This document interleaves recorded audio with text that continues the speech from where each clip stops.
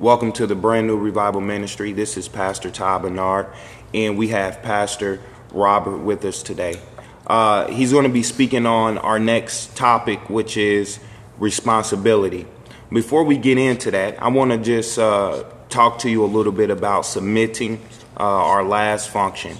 So submitting is something that we have to come under God's lordship, being able to be obedient to his call and to live a life that is not necessarily the things that we want to do, but in order to please the Father, we have to live by faith. And so that's one thing that a very important topic. We're going to be learning more about it. But today we're going to be focusing on responsibility.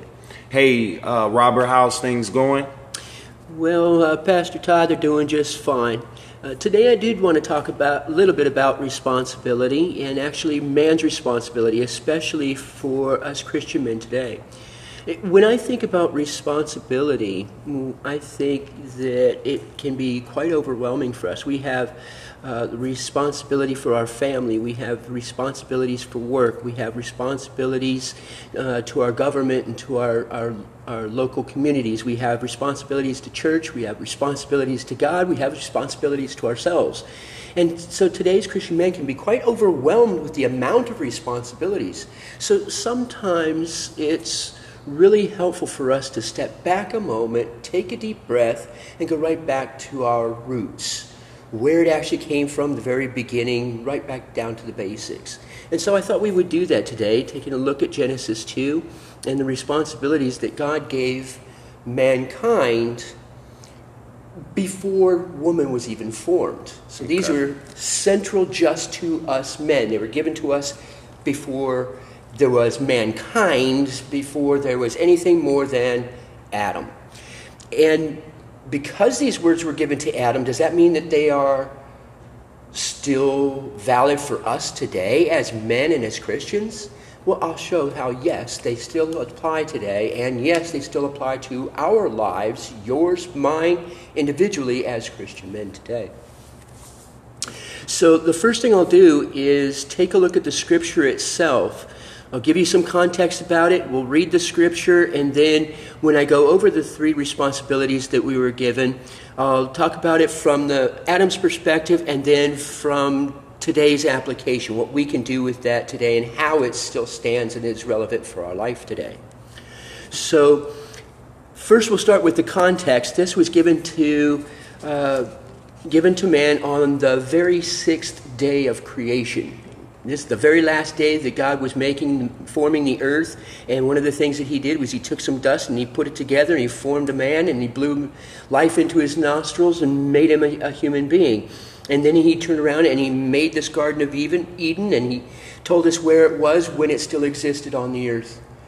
There's still conjecture whether or not it still does and where that might be, but there are other folks that think that it's more of a spiritual concept today, but the reality is that heaven is more real than we are. So whatever you want to do with that. But the scripture, we're going to pick it up at Genesis 2, beginning in verse 15. And I'll just read the scripture all the way through first, and then we'll go back and break it down into those three responsibilities. The Lord God took the man and put him in the Garden of Eden to work it and take care of it. And the Lord God commanded the man, "You are free to eat from any tree in the garden, but you must not eat from the tree of the knowledge of good and evil, for when you eat from it, you will certainly die." The Lord God said, "It's not good for the man to be alone. I will make a helper suitable for him." Now the Lord God had formed out of the ground all the wild animals and all the birds of the sky. He brought them to the man to see what he would name them. And whatever the man called each living creature, that was its name. So the man gave names to all the livestock, the birds of the sky, and all the wild animals. Now the scripture goes on to talk about then the formation of Eve as he put him to sleep and took the rib and formed a woman and brought it to him. And he goes on to say, well, this is now the bone of my bones, flesh of my flesh. She shall be called woman, for she was taken out of man. So that's where woman was formed. But I want to center today on that section 15 through 20, where he outlined for us 3 responsibilities that he gave Adam. The first of those responsibilities is stewardship. Stewardship. That means we were given the task of taking care of something. When it was given to Adam, it was the Garden of Eden. Today, we have responsibility over the garden as it means for the entirety of the earth itself. We have responsibility to make sure that we have a good environment for our kids to live in. We have the responsibility to make sure that we have clean air for us to breathe. We have the responsibility to make sure that there are enough plants to make air. We have the responsibility to take care of and to work this earth. So that's our first responsibility. Okay?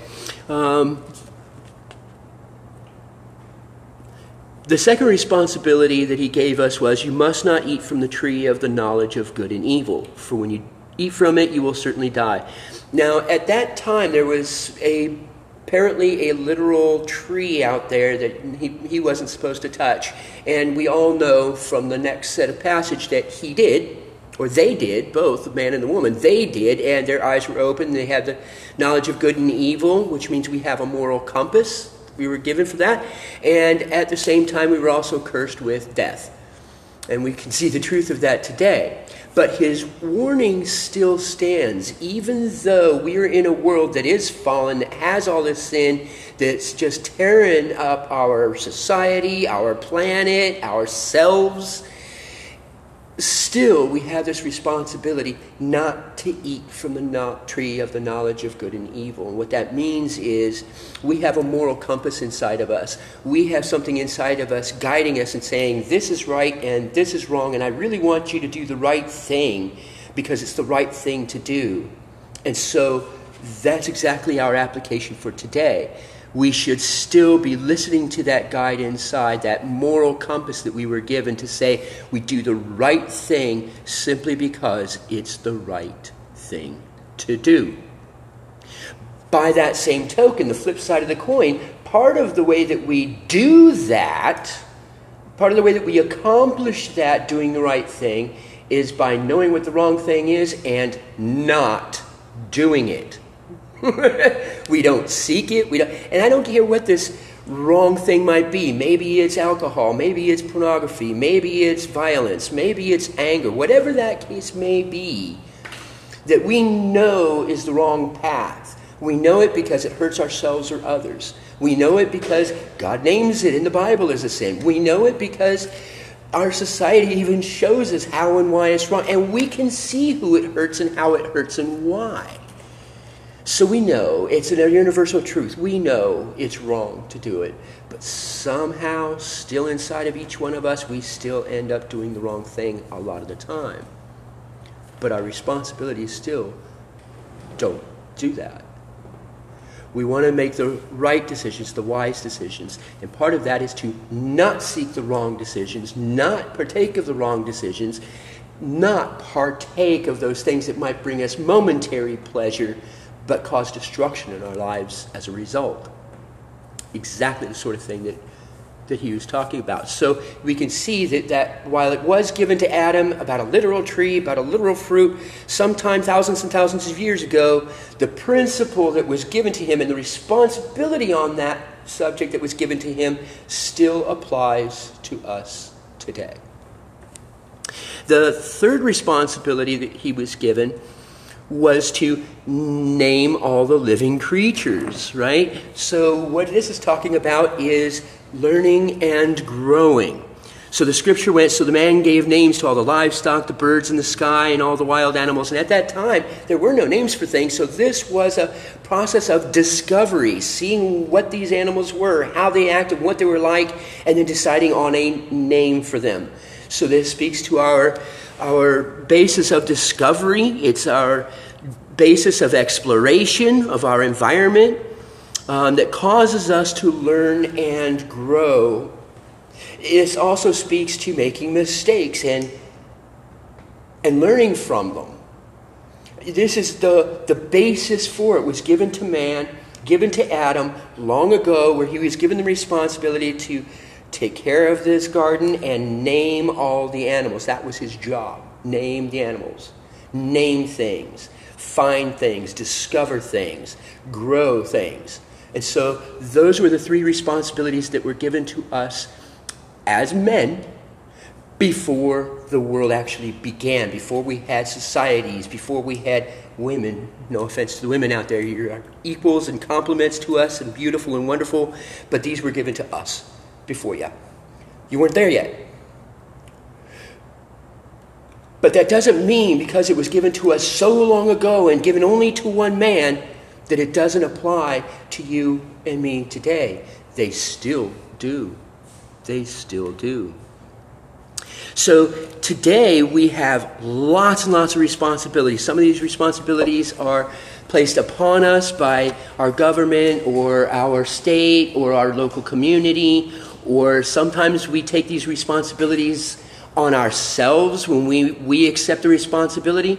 Sometimes these things are brought to us by circumstance and we take responsibility just because it is the right thing to do.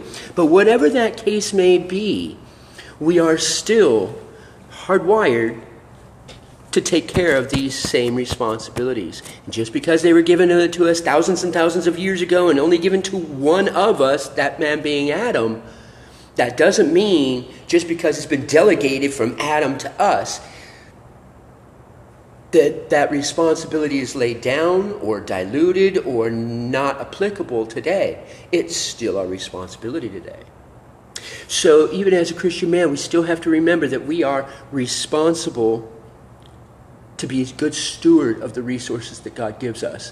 Whether that be the house that you live in, the job that you have, the family that you have, your kids, your pets, whatever the case may be, you still have that natural responsibility of being a good steward of those things. That means taking care of it, being wise and thinking through your decisions before you take actions, right? The second one is to avoid evil. We want to know about the evil, see the evil for what it is, realize who it hurts and how it hurts and why, and then not engage in it.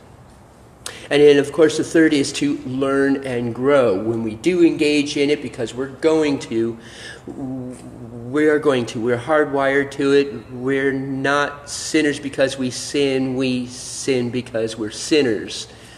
Because of the fall, next chapter, and that's a whole new teaching. But the truth of the matter is that it really doesn't matter. We still need to learn from our mistakes, grow, explore, learn, see what's around us, and name those things. We still have those responsibilities. That is so powerful. And I want to just make clarifications on something, man. You said that God gave Adam the responsibility to name things. Mm-hmm. And I don't think a lot of people really, when they hear this, right, I don't think they really engage into it.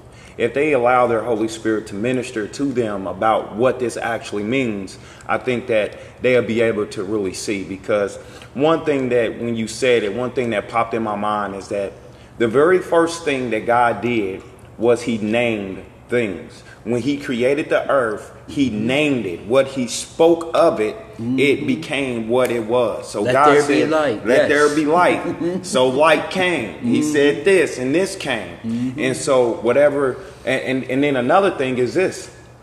It goes with aligning ourselves under God, because tell me this, Adam wasn't just running around naming animals. It was the animals that God brought to him said, hey, name these animals. So under God's lordship, under God's provision for our lives, we have to take responsibility of those things and grow. And you're absolutely right, because the scripture does say he brought them to the man to see what he would name them. So absolutely, God brings us these things, and he always does. Those of us who are Christians, been Christians for a little while, we know that there is no such thing as happenstance. There's no such thing as coincidence. Nothing happens just because it happened. Right. Now, if somebody is sitting in front of you, there's a reason God put them there. And as a matter of fact, God had to arrange a whole lot of paths to get that person in front of you for however long they're in front of you. Yep. And so it is part of our responsibility to understand and discern, or tell the difference between those things, and start to see why the person that's in front of you is sitting in front of you in that moment in time, and try and fulfill that purpose for them, because there's something that you're supposed to do. We just have to learn how to do it and learn what he wants us to do in those moments. And the only way we can do that is by keeping our eyes, our minds, and our hearts on him. Yep. On him. I agree. Well, guys, this is our time. So let me tell you, if you want to support the Brand New Revival Ministry, what we ask from you is to share this message with your group, your Bible study group. You can either post it on Facebook or Instagram, whatever it may be. Get the word out there, guys. And that's our time. Thank you for joining in. Thank you for learning. And remember the 3. What's the 3 again? Stewardship, avoiding evil, learning and growing. Learning and growing. And never forget, Jesus, he sure does love you. All right.